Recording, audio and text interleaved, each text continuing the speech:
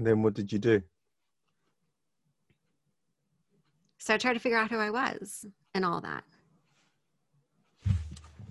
You know, I was a performing monkey. I was doing what everybody wanted me to do. And I was doing it well. And I'd done it well my whole life, you know. And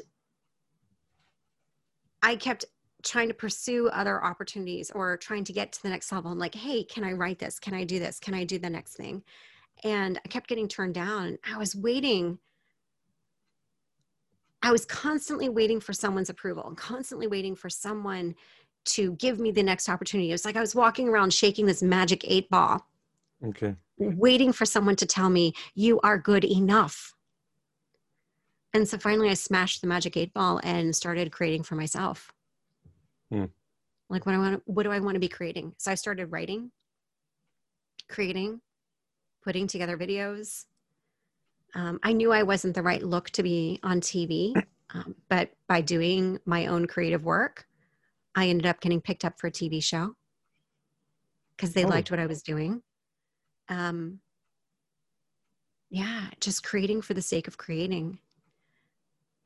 And that's where things roll.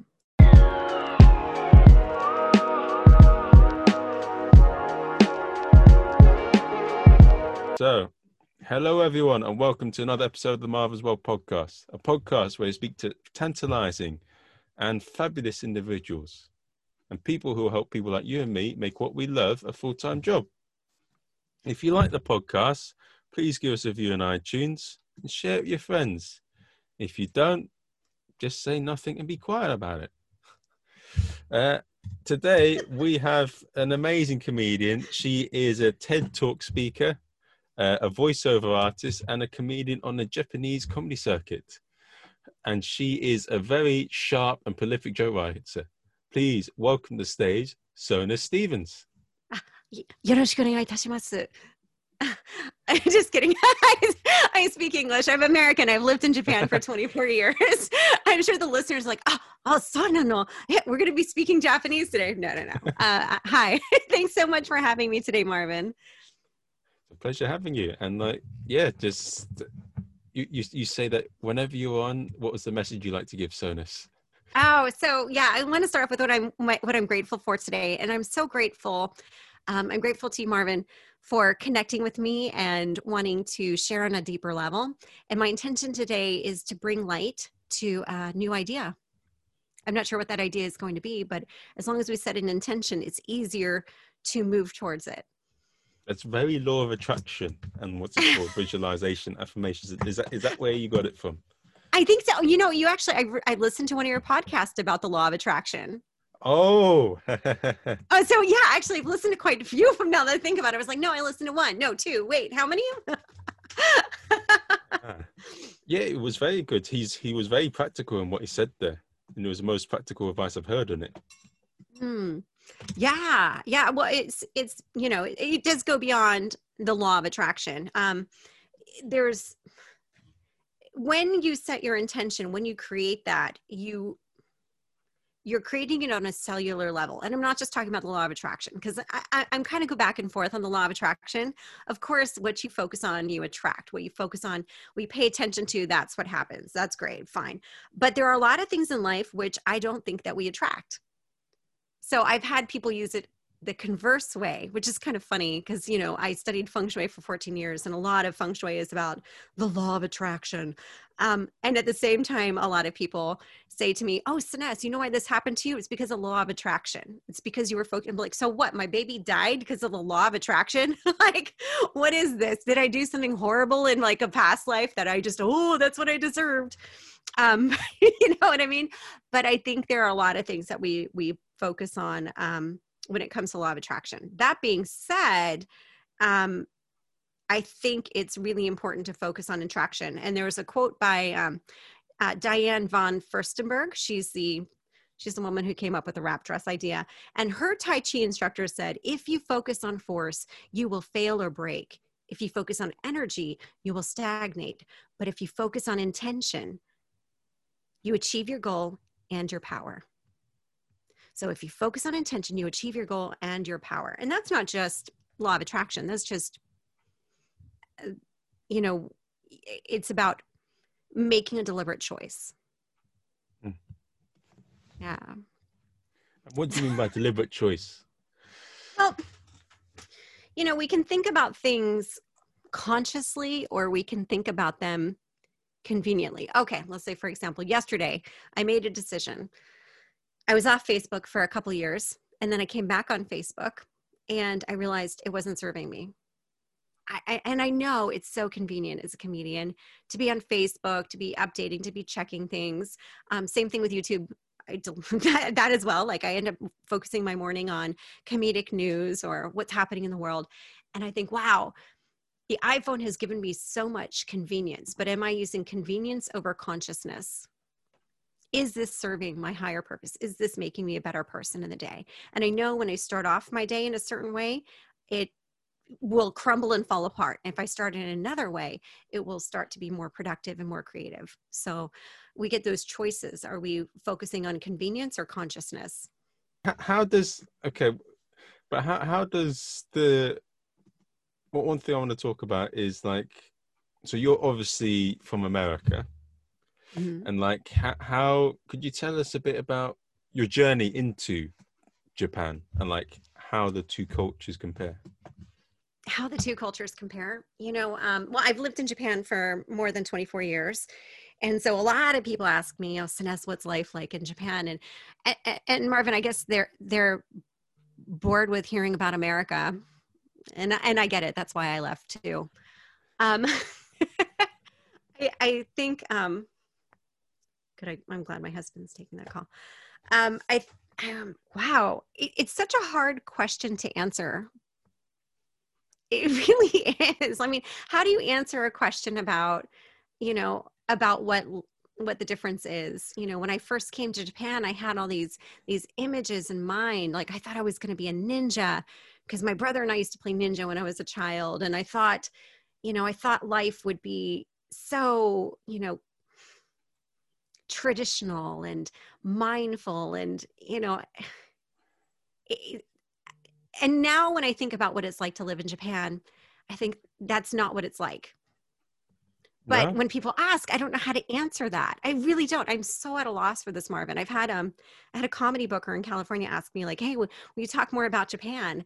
And I keep thinking, well, you don't want to hear about Japan. You want to hear the top 10 Lonely Planet list of things to see and do, not the top 10 list of why I'm lonely on this planet. Like, you don't want to hear about Japan. You don't want to hear the thing. You just want to hear the things that everybody wants to know about Japan. But you don't want to hear about the fact that I didn't get a pay raise because my breasts are too big. And you don't want to know that I get groped on trains. And you still don't want to know that this is still better than living in Trump's America. Oh, bloody hell. Really? Yeah. Yeah. So it's kind of fun. It's kind of interesting. But yeah, I think it's kind of, yeah, I don't even know where to begin when it comes to talking about Japan. However, on the other side, there's so many beautiful things about the country. Like, our door is unlocked 24 hours a day, 7 days a week. Huh? Yeah, I'll leave the house for a full day and not lock the door. Why? Because it's safe in our neighborhood. Nobody's going to come into my house and steal anything. And besides, what are they going to steal, Marvin? They're going to come in and be like, nothing of value here except the refrigerator. Like, okay, if you need a refrigerator that badly and you can schlep it down the street on your back, those winding streets with no names, then help yourself. You probably need it more than we do. You know what I mean? But yeah, there's so many wonderful things like that. Like, it's safe, it's clean. What about the Yakuza? Yakuza. Oh my gosh, I actually did have a run-in with Yakuza. Oh, tell us. Please tell us. Tell us. Okay, so it wasn't like this massive run-in, but it was my little Yakuza moment. So I lived in this apartment building, and the owner was so sweet. He was one of the only people who would rent to a foreign woman with a cat. I mean, like, it's hard renting an apartment with a cat, but if that cat's bringing along a foreign woman, it's even worse. But he rented to me, and then he died, not because of me or the cat, just like he died of cancer. But in this apartment, his relatives, not his children, but his relatives inherited the property because he didn't have any kids. He didn't have a wife. Had no family of his own. And so they wanted to kick us all out. And they thought, oh, well, it'll be easy to get the foreigner out. We'll just tell her to leave. Mm. But Japanese law says you're supposed to let them finish out their contract. Everybody who's a renter or tenant finish out their contract, and you have to pay their moving cost, because the moving in Japan is like first month, last month, gift money to the landlord. Like it turns out to be 5 months of rent to move into an apartment. And so they thought, well, we don't have to pay her. We'll have to pay the Japanese people, but not her. So they just sent some Yakuza guys to my door to knock on my door. Conk, conk, conk, You get money. Yeah, they're like, we want you to leave this apartment.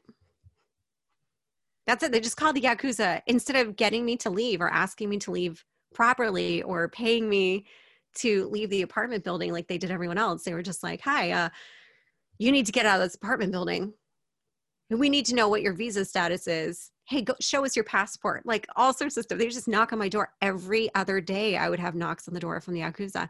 I was terrified because I was on tour at the time. And so every weekend I'd be on this nationwide tour. So I'd be in a different prefecture.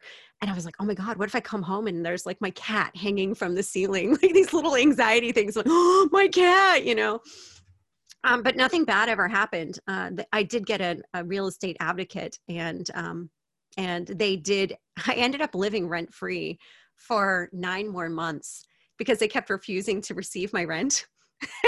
And they had to pay for me to move, which was great.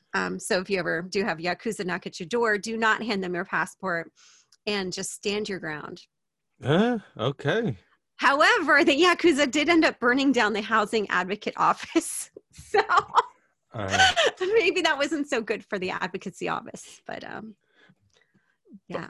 I hear Japan has quite an interesting relationship with the Yakuza. Is that true? In what way? Like, what do you mean interesting? I mean, yeah, everything's interesting. You're such a curious person, I heard that's a sign of intelligence. I heard that they have a relationship, like it's quite in depth. What's it called? Inside the Japanese sort of culture. It's been like, it's not like in the UK and America. You have these little gangs and they do different things, but the Yakuza are actually proper part of Japanese culture and like inside the nation. They're involved in a lot of things on all levels. I have a friend. His name is Jake Adelstein. You've got to meet him. He's incredible. And he wrote a book about the Yakuza. Oh, that book is being turned into a movie. Oh. It's really cool. Yeah, it's really, really cool. So yeah, and he was the first person to take me on a Yakuza tour of Kabukicho, it's the red light district of Shinjuku in Tokyo.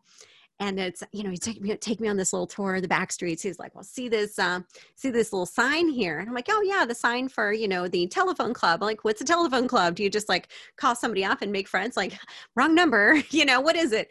And he's, no, like you get on a telephone and you get a date. Like, wow. It's like telephone prostitution. He's like, yes.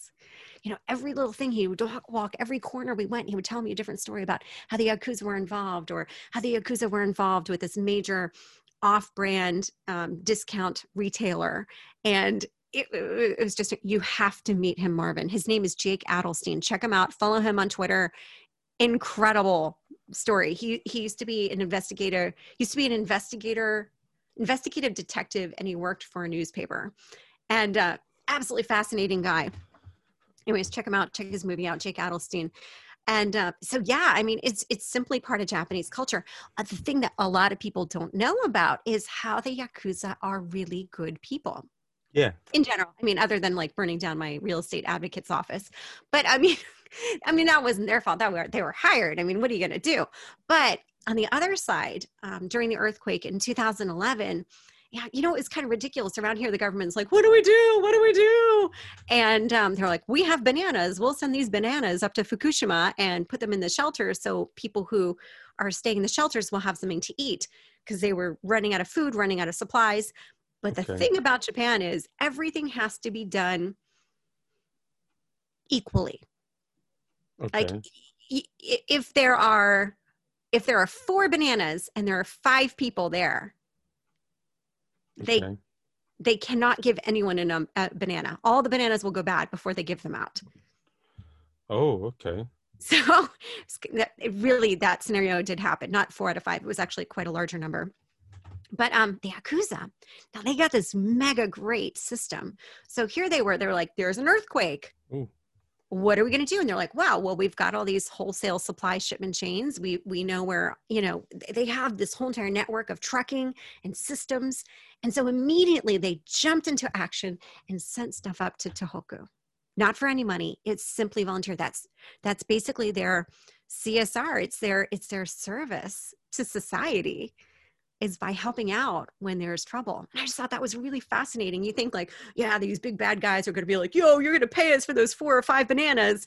No, they're like, how can we leap into action now? So I thought that was really interesting. As I think you saw one of my shows, I talk about growing up homeless, growing up in a Volkswagen Dash, or growing up in a car. And when we were 13, I was taken in by one of my grandmothers. And by the end of high school, there was still no stability. All that's like, let's just put it this way. I went to school for the first time regularly, but when I was 13 years old. First time to go to school regularly. I was 13, Okay. and I made straight A's. Like, I was a really good student. For somebody who'd never been in a school system, I was like, dang, like, this is my thing. I'm jamming with the textbooks. And then the teachers and the guidance counselor said, you're not going to go to university because you're too poor. And I never had any encouragement to go. My mom wanted me to get a part-time job at McDonald's so that she and I could move out of my grandmother's house and we could get an apartment somewhere, and I could go to community college part-time and work at McDonald's part-time. And I thought, there's no way I'm doing this. I have got to get out of this small town. I'm going to university. And so when it came for time to start looking at colleges, I signed my own application forms and I forged her signatures. Oh. I wonder if they could take away my college degree from this, like they listen to this interview and go like, ooh, Sinez forged her mother's signature. Oh, and all then the scholarships, I forged her signature on those too. What happened? So I ended up getting kicked out my senior year from my grandmother's house, because you can tell I'm a really bad kid. And I was a straight A student. I was like everything you could possibly want in a I tried so hard. And but I was allowed to come back in, and I ended up spending most of my time away from home. And then when it came time for university, I'd forged the signatures for the college applications. I forged the signatures for all the scholarships. And then I had been working since I was 13 years old to put food on the table. 13. And every time I would work, I would get like $11. I was paid way under minimum wage. I would get paid $11. I would take $1 and put it for tithes in the church. And $1 I would put into a sock drawer so that one day I could get away. I could buy myself a car. And I piled all that money together, and I was able to buy myself a 1980 Dodge Omni. Oh. Got myself a little K car, parked it at a friend's house. And the night before I went to university, I pulled it into the driveway, packed a couple of boxes of things that I had. And it was like, whose car is that? And I'm like, oh, yeah, that's mine. Where are you going? University. Bye. And I didn't see them again for like 4 years. Okay. But so they had no idea I was going to university. No idea.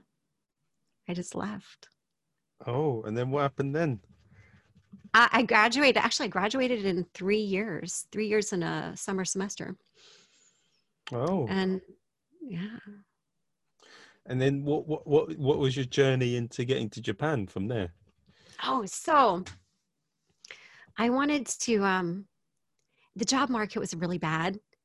And I got this job offer, and I was like, I cannot see myself working in a paper company for the rest of my life. It was literally like The Office. That's literally what I was going to be doing, filing, like creating forms on paper. And I thought, I don't think paper is the future. And so I decided to go back and get my MBA. And I took my GMATs and all my scores were great. I had great grades, and Harvard's like, you'd be a shoo-in if you spoke Chinese, Russian, or Japanese. I'm like, I've always wanted to be a ninja. That's great. I'll be back in a year when I'm fluent in Japanese. And I moved to Japan for 11 months to study Japanese. 24 years later, I'm still here. Whoa. Yeah. You just fell in love with the country. Yeah. Well, I loved who I was becoming. Yeah. That moment where you just decide, I'm going to take the leap. I actually had that leap moment too. Ah. Yeah. I had this leap moment. I was working in a regular job, and I had this great boyfriend. He was absolutely fantastic. And this job was great, but then I had this radio show going at the same time. And I was like, do I take the leap and just do talent work full time? But he's moving to New Zealand. Do I go with him? Oh. Do I stay with a steady gig that pays pretty well? And, it's not that hard. And I was like, what do I do? Is it fulfilling me? And he took me that day on a date to bungee jumping. And so I stood on the edge of this platform for like an hour and a half. I stood on the edge. I'm like, the guy's like, can you jump? And I'm like, I'm making a lot of decisions here. I'm literally on the precipice of what I'm going to do with my life. And at that point, my boyfriend had already jumped, and, he's just the nicest guy. And he was so, great. And he was handsome, and he was just fantastic. And he was so supportive down at the bottom, and he was looking up and he's like, you can do it. And I'm like, you don't know that you're on the line. But that was my decision. I stood there. And finally, I'm like, I'm going to quit it all, and I'm going to move in the talent industry full time. And I jumped. And he came running up and he hugged me. And little did he know that moment, I had decided to break up with him. Oh. Yeah. Oh, he was fantastic. Seriously, one of the nicest, smartest, best looking people.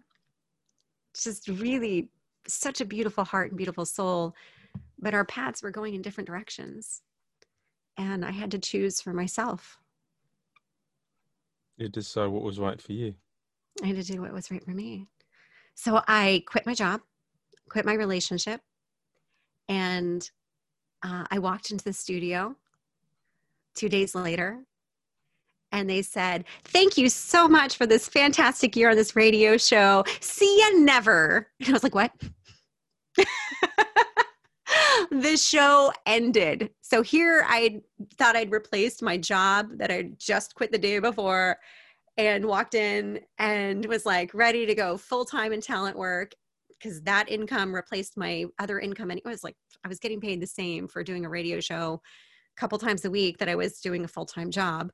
And I was like, what? Say what? Yeah, I didn't get another gig for like 6 months. Whoa. But yeah, it was funny. It was really funny. I'm really thankful that I saved up. I'm really grateful that before I made the leap, I had saved up about 9 months worth of emergency income, because they always say, save up 6 months of income just in case of emergency. And I did that. And thanks to that, when the audition came for Hello Kitty, I was ready. And what is Hello Kitty? Oh, so yeah, I'm the English voice for Hello Kitty, or I was for many, many years. Hello Kitty. I'll look it up. The little cat with no mouth? Little Sanrio doll? Oh! Oh, here. She's in my mouse pad. I've seen it, yes. You were the voice for that. You should have mentioned that at the start. That is amazing. Oh, sorry, I didn't really think. I don't know. What do you want to know about me, Marvin? No, that's cool. That's awesome, though. Oh. Yeah. That is definitely a lot of intention setting as well. Like, I was like, well, I've committed to this. It's going to be my full-time thing. Oh, and so you're Hello Kitty, and then like, how did it revert to being like a TED Talk speaker and like what other things? Yeah. So I was doing talent work, and so where do you want to go from here? So you went into that place and they said, what, hello, never. And then, so how did you get the voiceover? Oh yeah. So my agent called, my agent who said, if you're working in another gig, you can't do talent work. We need you available all the time. And it was like for 6 months, I was like, hello, I'm free now. They're like, we got nothing. And then this audition came in for Hello Kitty, and they brought in about 200 women who spoke English to do Hello Kitty. And I thought, wow, I wonder what Hello Kitty sounds like. So I went to the video store. This is back when we had videos. VHS cassettes were still a thing. Are you familiar with those? Yep. Right. Okay. So we have these VHS cassettes, and I went and rented everything that had Hello Kitty, and I just played it all day, all night for 2 weeks straight. My neighbors must have thought I was insane because I'm walking around like doing all these different voices around the house, like and just all these random sounds coming out of my mouth. And I walked into the audition, and I could do every single character on their roster. But I was the only person who could do Hello Kitty. Now, Hello Kitty was amazing because of that gig, I met a woman named Michelle. And she walked through the door, and I thought, she seems interesting. And then she spilled hot chocolate all over the inside of her bag. And I'm like, I definitely got to get to know her. And so she's like, oh, my hot chocolate. And so I went to the bathroom with her and helped her clean it out. And we got to talking. We became friends. And she's like, you would be amazing at this job that I do. I'm like, well, what's your job? And I'm like, she's like, what do you do? I'm like, I'm not really doing much of anything, but I have this dream. I want to like sing and dance on stage, and I want to tell stories, and I want to bring families together. And yeah. And she's like, that's exactly what I do. So through her, I got an audition, and that's how I ended up on tour. And that's how I ended up moving into the talent industry and even further into it. And, that was my full-time career. I was still at the university doing research, so I was still there once a week. But yeah, so that was fun. And from there, I ended up feeling like there's so much more I could be doing. There's a point at which you max out. Like when you're doing talent work and voice work, and when you're reading other people's scripts all the time, there's a point at which I felt like I was blank, and I was just being what everybody else wanted me to be. Okay. And then what did you do? So I tried to figure out who I was and all that.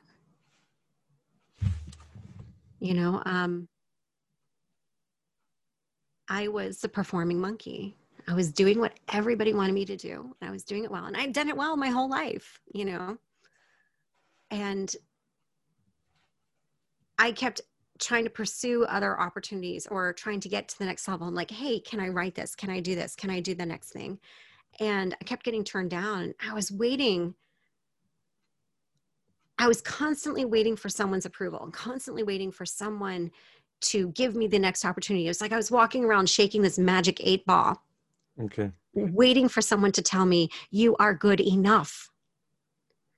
And so finally I smashed the magic 8-ball and started creating for myself. Like, what do I want to be creating? So I started writing, creating, putting together videos. I knew I wasn't the right look to be on TV, but by doing my own creative work, I ended up getting picked up for a TV show because they liked what I was doing. Just creating for the sake of creating. And that's where things roll. I was even doing voices at Fox, and they were like, hey, Sanaz, I hate to tell you this, but the show is going to finish in 6 months. And they were expecting me to just like start bawling, because that's what all actors do. Like, oh, the show's going to finish. I was like, oh, okay, can I write the rest of it? Like, what? Well, I've already been, basically co-writing, but I'm not getting any credits. I would like to take over the rest of the writing. Like, okay. So I got my first writing credits at Fox, and this is Fox Japan, doing comedic comedic writing for them. And yeah, I just started stepping into myself and like, here's who I am. Here's what I'm capable of creating, not just having to be what other people want me to be and what they write me into, rather creating for myself. And that changed the game for everything. And there was always this element as well that felt like I love performing. There's also this element of me that went to school to become a marketing genius and wanting to do business. And with that, I felt like that was always unsatisfied because I wasn't getting the next level in the talent world. You know, I wasn't getting to the point where they were letting me direct or create or write. And so here I started taking those things forward. And then at the university, I was still there once a week.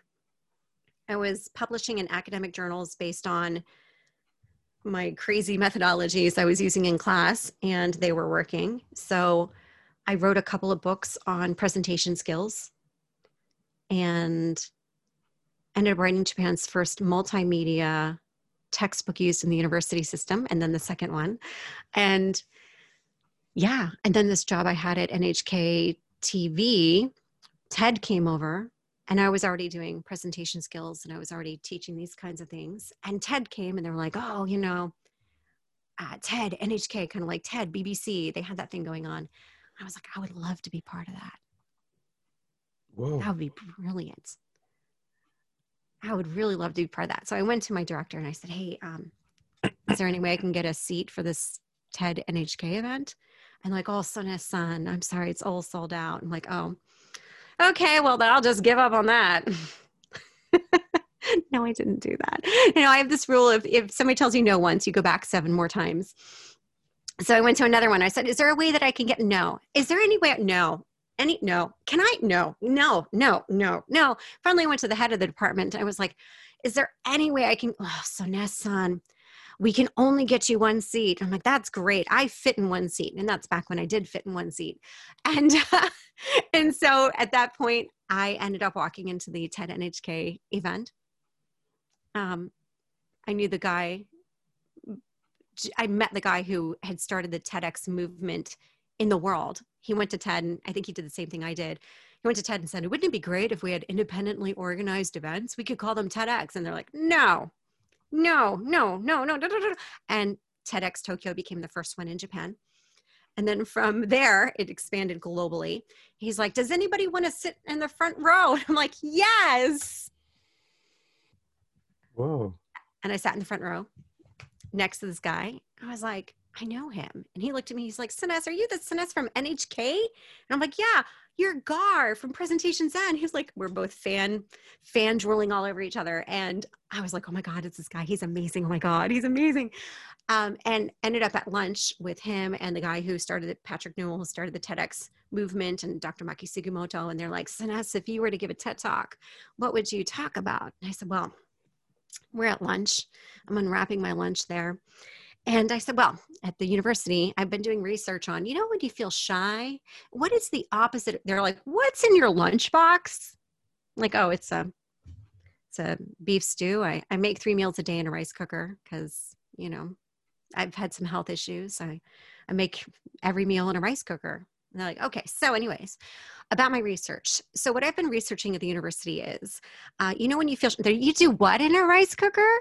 I'm like, yeah, I cook 3 meals a day. Thai green curry, Spanish frittata, amber crumble, you name it, I make it.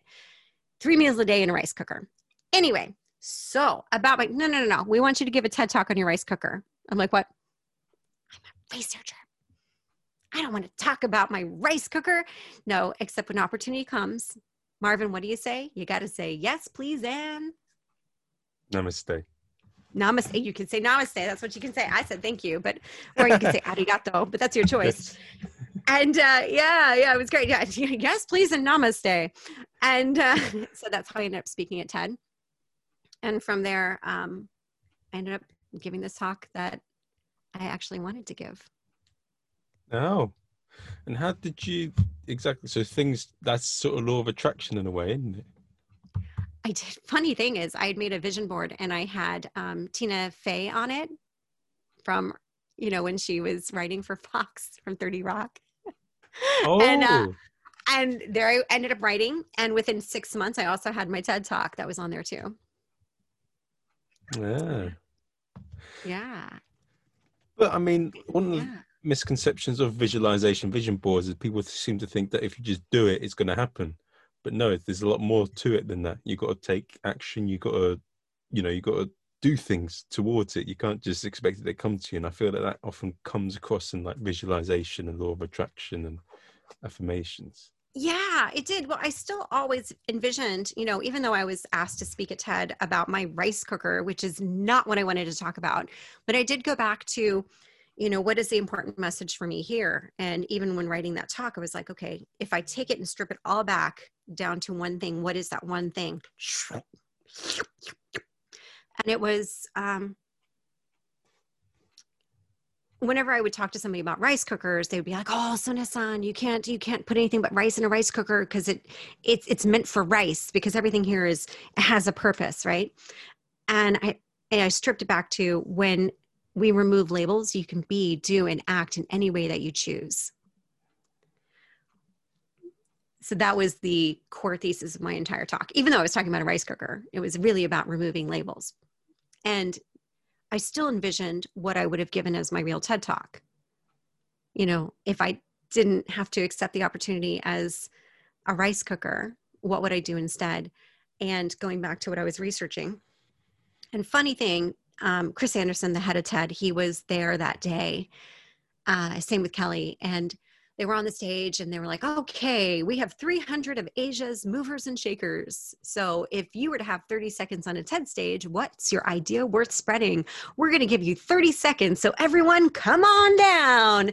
And of course, you got everybody across Asia. You got heads of Google, robotics companies, like these are geniuses all in one room. And there's me talking about a freaking rice cooker. But you got all these geniuses. And Marvin, can you and just imagine how many people jumped out of their seats? 1,000? 0.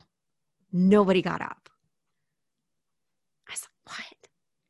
And they couldn't believe it either. So they're, okay, we're going to take a 15-minute break. When you come back, we'll give you 30 seconds to share your idea worth spreading or not worth spreading. You can take the stage. So everybody left. And for 15 minutes, they were ideas. And then they came back in. And he said, "I'll let you take the stage. Come on down." Shing, complete silence. So I raised my hand. And Chris turns to Kelly and he said, "Can we have a TED speaker come up again?" And she's like, "No one else is coming. Just get her on stage. We need somebody." And that was the time where I actually got to give the talk I actually wanted to give. And then you won them over. And then... Yep. And then I started coaching TEDx speakers. I was the first TED speaker coach in the world.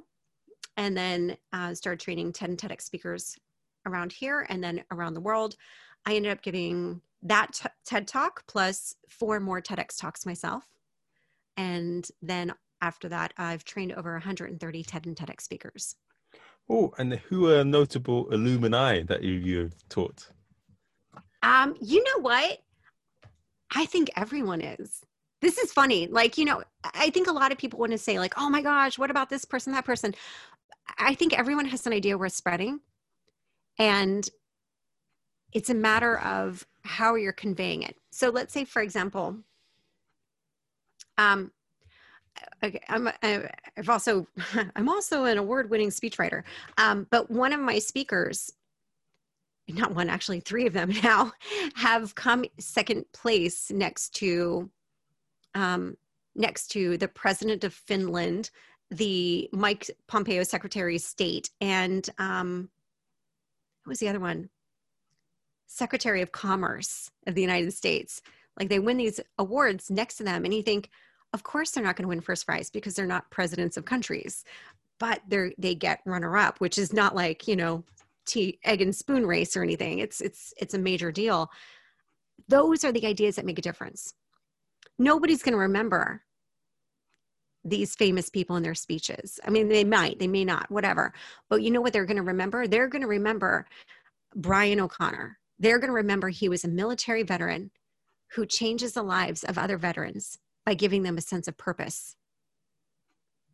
They're going to remember that Marine being on that stage and changing lives. They're going to remember Kelly, who speaks on the bystander effect, who's saying, stand up for what you believe in. And you don't have to risk your life to do so. There's a large scale between those. You're never going to forget Monica, who talks about, the flip side of loneliness. Yeah. So I don't think that anybody has to be somebody world famous and renowned. You just have to be you, changing your life. And I think, Marvin, that's what you and I get to do as comedians as well. Yeah, and how did that happen into like TED Talks, into stand-up comedy in Japan? Like what happened there? It's a long circle, isn't it? So I got into comedy because I gave a TED Talk that was not effective. Well, it wasn't that it was not effective.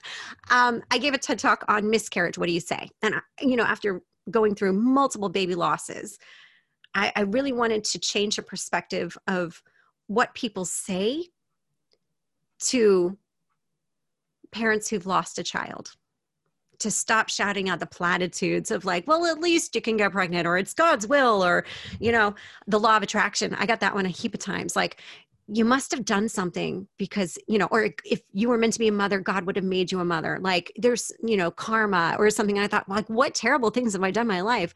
All the shame and blame and the spirals of that. So I created a TEDx talk on this, and it was exactly what I wanted. It was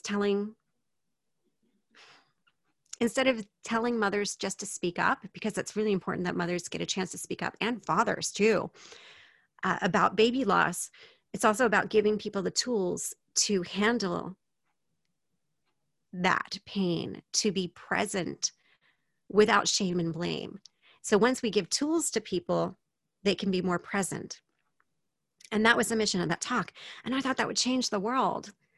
And it did change people who watched it, but it wasn't as much as I wanted. And I was still processing and working through the emotions of grief and loss, and people who hadn't seen the talk, who continued to say really negative things. Like, again, law of attraction. What did you do to, I don't think that's necessarily a piece of the puzzle.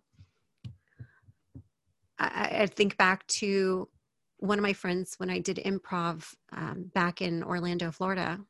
I was with SAT Comedy Theater, and I remember we went out to lunch and we had to stop by his apartment first, like to get something. And I was only there for 5 minutes, and I just noticed this picture of his wife and baby. I said, "You never talk about them." And he said, "Because they died in a car accident a year ago." And he was a police officer. A drunk driver had hit them. And I would never think to say to that person, what did you do to attract your family dying? Whoa. And you not being able to do anything about it, right? There's nothing. Sometimes just really crappy things happen to good people with no sense. And we make choices. Of course, you'll come out stronger. And we all know that on some level. It'll either make you stronger, or it'll break you. Either way, it's not something that needs to be said. No. All we need to do is simply be present, but most people don't have those tools. So it was after going through this, giving that TED Talk and still receiving the crappy statements, all these platitudes, which make no sense. And I thought, I got to do comedy.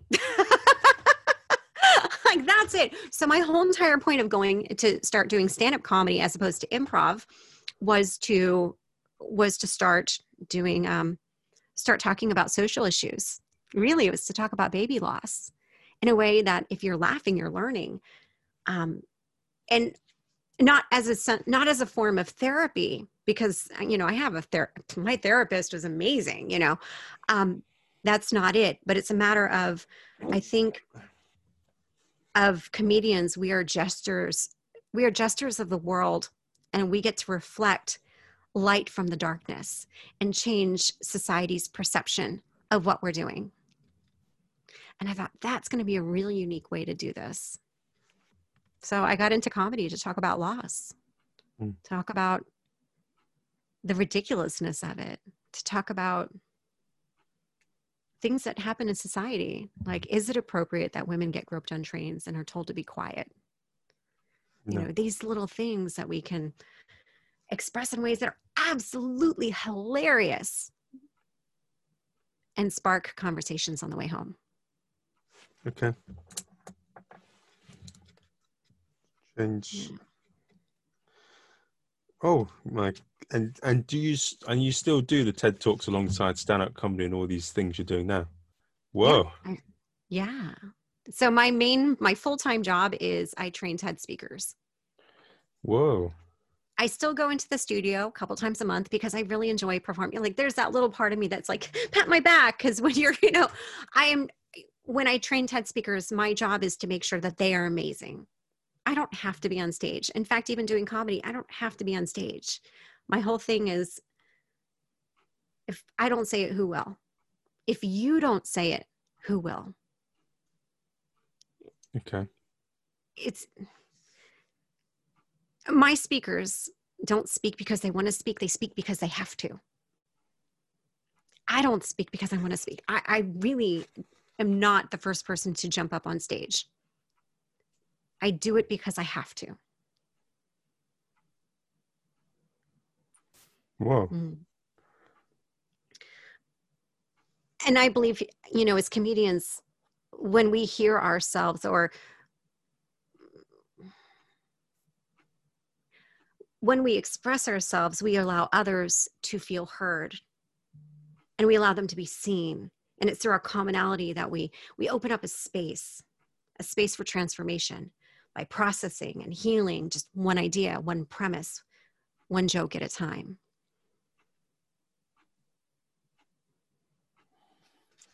Okay. And yeah, stand-up comedy effectively to you achieves the same effect as what TED Talks do, except it makes people laugh about it.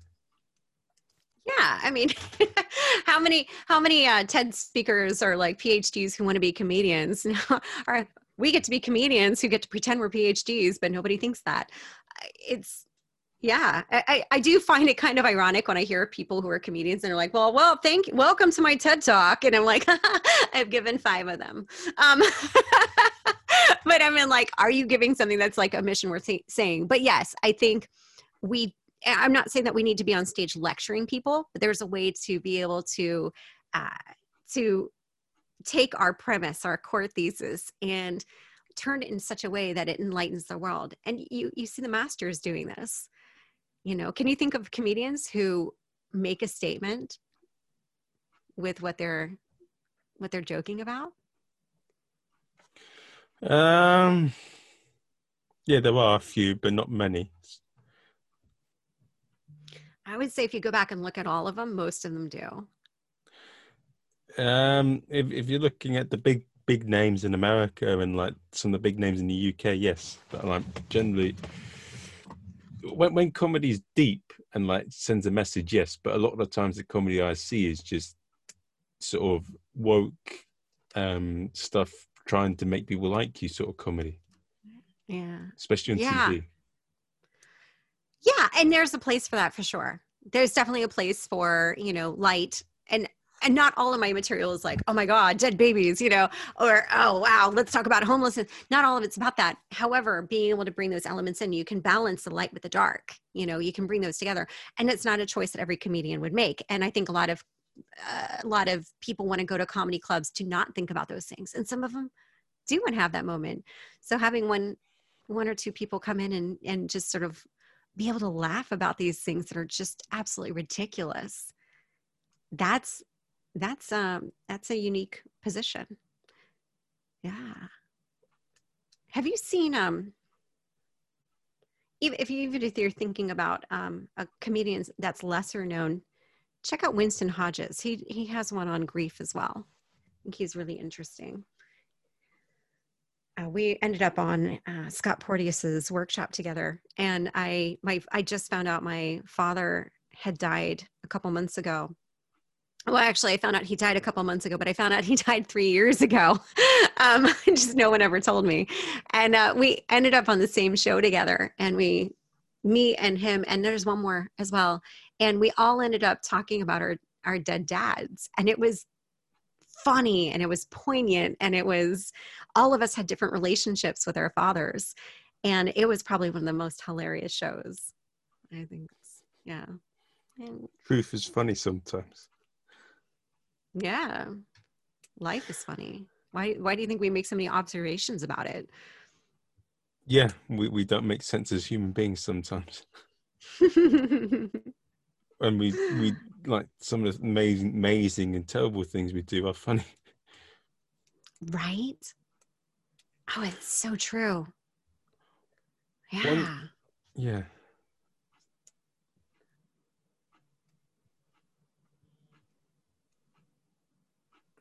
Okay, we're going to stand quiet for a second. Oh, I thought you had a question. I feel like I feel like I keep talking. So you told us a bit about your journey, and like, tell us a bit about like how long have you been doing stand-up for, and like what's that been like? Actually, that's a really interesting question. I run a stand-up comedy mastermind where we write together and facilitate. And every time someone comes in and is like, I've only been doing comedy for this long, or I've been doing comedy for this long. I'm like, maybe that's not an important question to ask, because it creates a hierarchy. What's your journey in stand-up then? Oh, but I want to give this answer because it's really fun. Okay. I think it's how you show up in comedy. I think it's how you show up. Because I've seen people come into the mastermind and they've been doing comedy for maybe 6 months, who are way better than people who've been doing it for 10 years. It's really amazing to look at that. Everyone has a different growth dynamic or knack for it. We have one woman, she's Antiola. She's a comedian. She's a Russian lawyer. And she's got this really astute mind for creating jokes in English. And I think there's also that's something to do with it as well, like this ability to flip the switch, to be able to create or catch on to things. Yeah, fascinating. Absolutely fascinating. Oh, so my journey. I think I told you a little bit about my journey going into wanting to do stuff around baby loss. That's how I got into stand-up. I don't think of myself necessarily as a really funny person. I think I'm witty, but not necessarily funny. I think that's something that you can develop, you create, and you just keep honing and working that. Yeah, I mean, even when starting off doing improv back in university, I look at people and think, wow, some people are just really naturally funny. And then some of us work at it. Did you watch the special with Nanette, called Nanette? No, I've not seen it. She's a comedian from Tasmania, and her name is not Nanette. It's come back to me very quickly. Hannah Gadsby, that's her name. Thank you, Hannah Gadsby. So what made her famous was her comedy special Nanette, because she talked about like funny stuff about life, and then at the end it became a TED Talk. It really became one. It just got really heavy. And then Hannah Gadsby got really famous after that, and she's on all these, she gave a TED Talk, like a real one as well, and talking about how humor didn't really come naturally to her, but that she saw the world in a different way. She saw it differently than other people did, and that she's not comfortable speaking. Yeah. Okay. And I think in that case, I think a lot of comedians are not necessarily comfortable speaking, but it gives us a platform in which to hone and articulate what we do want to communicate. Yeah. Yeah. What are your thoughts on that, Marvin? My thoughts. What on what you said there on comedians aren't necessarily confident speakers. It depends on the comedian, I think. Some comedians, I mean, they always say that comedians are mentally unhinged and a bit iffy upstairs. To an extent, some comedians are, and to the extent, I think there's quite a few comedians that aren't. Like comedians are either in the category where they worry a lot and have all sorts of issues, or there's the others that just get on with life. And my answer to that is,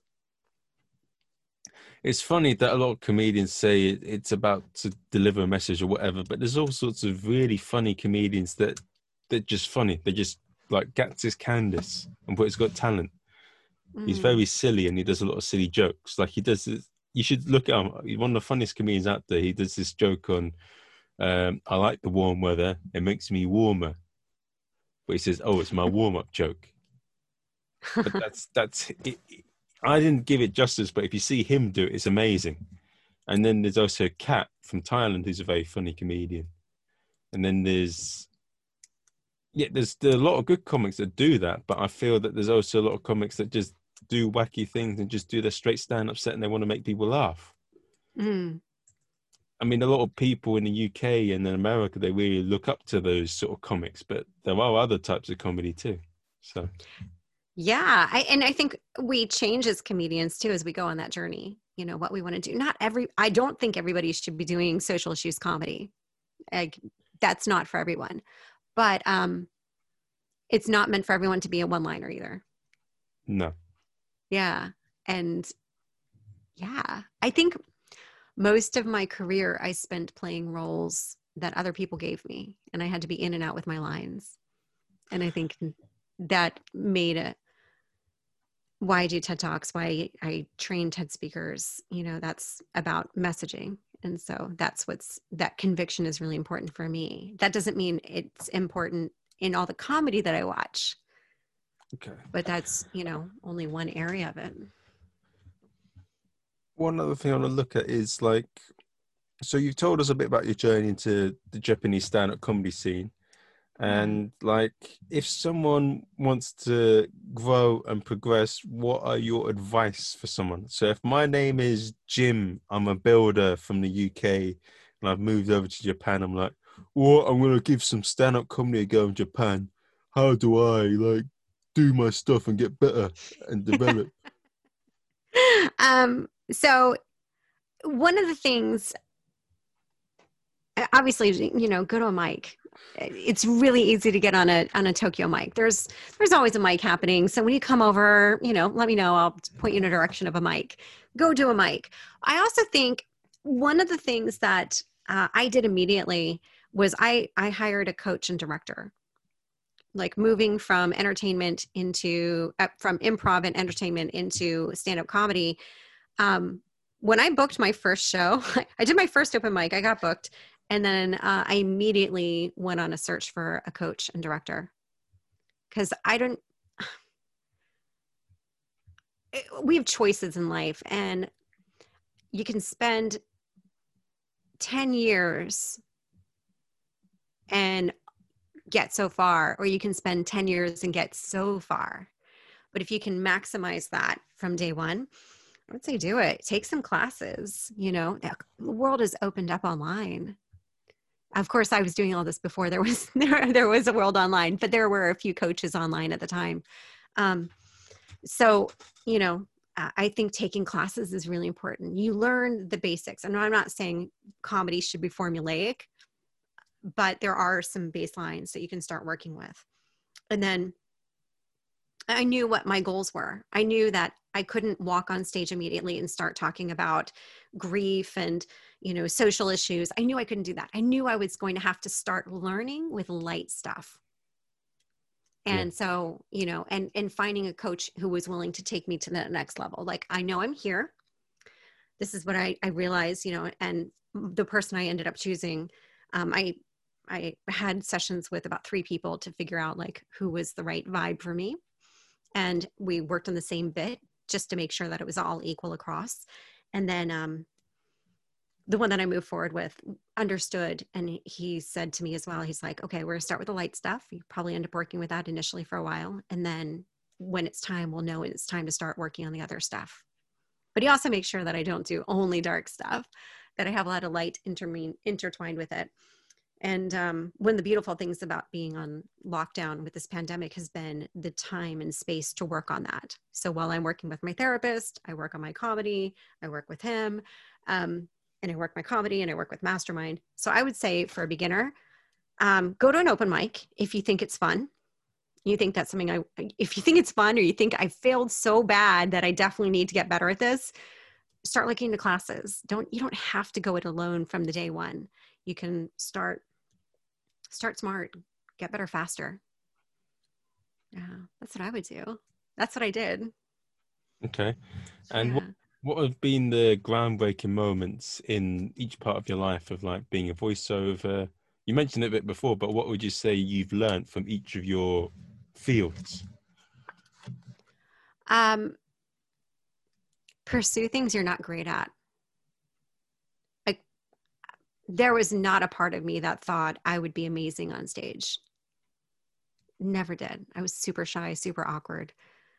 Uh, I pursued it because I wanted to become better at it because I thought it would make me a better person. Okay.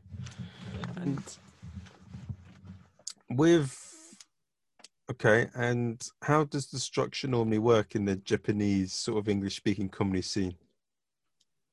How does the structure work? Yeah. Like grammatically, No, there are like no pronouns. Like progression. they don't use Progression. she, he, or I. So it's great if you're non-binary. Um, the progression, I would say come over, start, if you're starting out, start on open mics, and then hopefully you'll get booked beyond that. A lot of people think they're going to get booked immediately, but do the work, do the writing, keep reworking that material, cut things that aren't working, ask people for support and advice, hopefully. And that's again, I still think taking classes and getting coaching are a great way to do that, but keep showing up. Um, a lot of people get frustrated because they've been in the scene for, a few months or almost a year, and they're not getting anywhere because it's really a process of refinement and showing up, showing up, showing up, showing up. Just keep doing the work and showing up. Yeah. I think, who's that? Who is that comedian who they almost kicked him out of the club because he just wasn't getting anywhere? Chris Rock, I think. Was it Chris Rock? Chris Rock. Oh, I feel like somebody told me this story. I think my coach told me the story recently. Um, yeah, he was failing hard, and then suddenly one day it just all turned around. But he almost got cut. They almost didn't want him to come back and perform anymore. And now look at him. I oh, hope that's the right person. So yeah, I'm a big proponent of just keep working hard, work hard, but work smart. Get the support when you need it. I think that's one of the things I love about the Comedy Writing Mastermind is because we get brilliant minds coming to the writing table to support each other. And you don't have to be alone in the process. no. Yeah. And what would you say life advice you'd give to your younger self? What, from everything that you've witnessed in comedy and all these things that have happened? Don't listen to advice from other people. But get advice, get support. One thing that I came upon this week for myself was nothing really matters. You just keep creating and hit send, create, hit send, create, hit send, create, hit send. Because it's never going to be perfect. It's definitely not going to be perfect the first time around. I'm learning a lot. My husband, he's a physiotherapist, a New Zealand trained Japanese physiotherapist. He's probably one of the most Zen people I know. I have goals. Like my goal is to become a Buddhist monk. And just for the sake that my goal is to become a Buddhist monk means that I would make a terrible Buddhist monk. But he would be an incredible Buddhist monk, and he has no ambition for that. So I show up for Zazen meditation every weekend, and he's never been. But one of the things I learned from him, we just recently launched his online course on chronic back pain, and he's amazing. He works with people from Iceland to New York, and he works with rugby players in New Zealand, and he's just working all around the world with clients online. He can basically fix your chronic back pain through the internet. Well, he doesn't fix you. He teaches you how to fix it for yourself. He gives you the tools. Big proponent of self-management. And his clients get fixed within 3 sessions. Like they can handle that themselves. And I always look at some of the things in the process of creating, like shooting videos or writing and sending things out. And I get stuck in this, it has to be perfect. It has to be perfect. It's not ready to go. It's not ready to go. And for him, I watch him and he's like, send, upload, da da da. It's not perfect, but he gets it out there. And I think, I want that. I want that. I want to be able to just create and hit send, create and upload. Because in the beginning, nothing really matters. Nobody cares. Probably nobody's even watching or listening. No.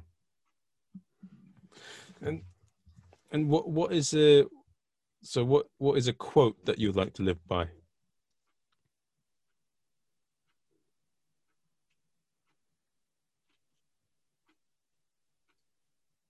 Someone else's quote? No, just any quote, either yours or somebody else's. What is a quote that has inspired you and you think will inspire others?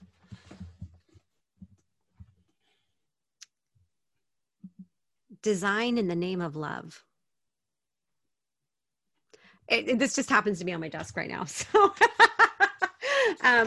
yeah, one of my speakers in Pakistan, her name is Sana Nasir, and she created this poster. It's design in the name of love. And maybe if we're all creating in the name of love, it'll become more of a human connection. Okay. And who is your hero in life?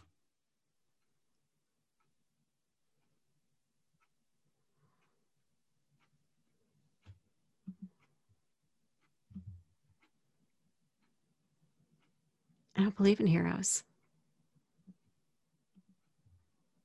Okay, but who do you admire and look up to in life? Yourself. Is that the answer?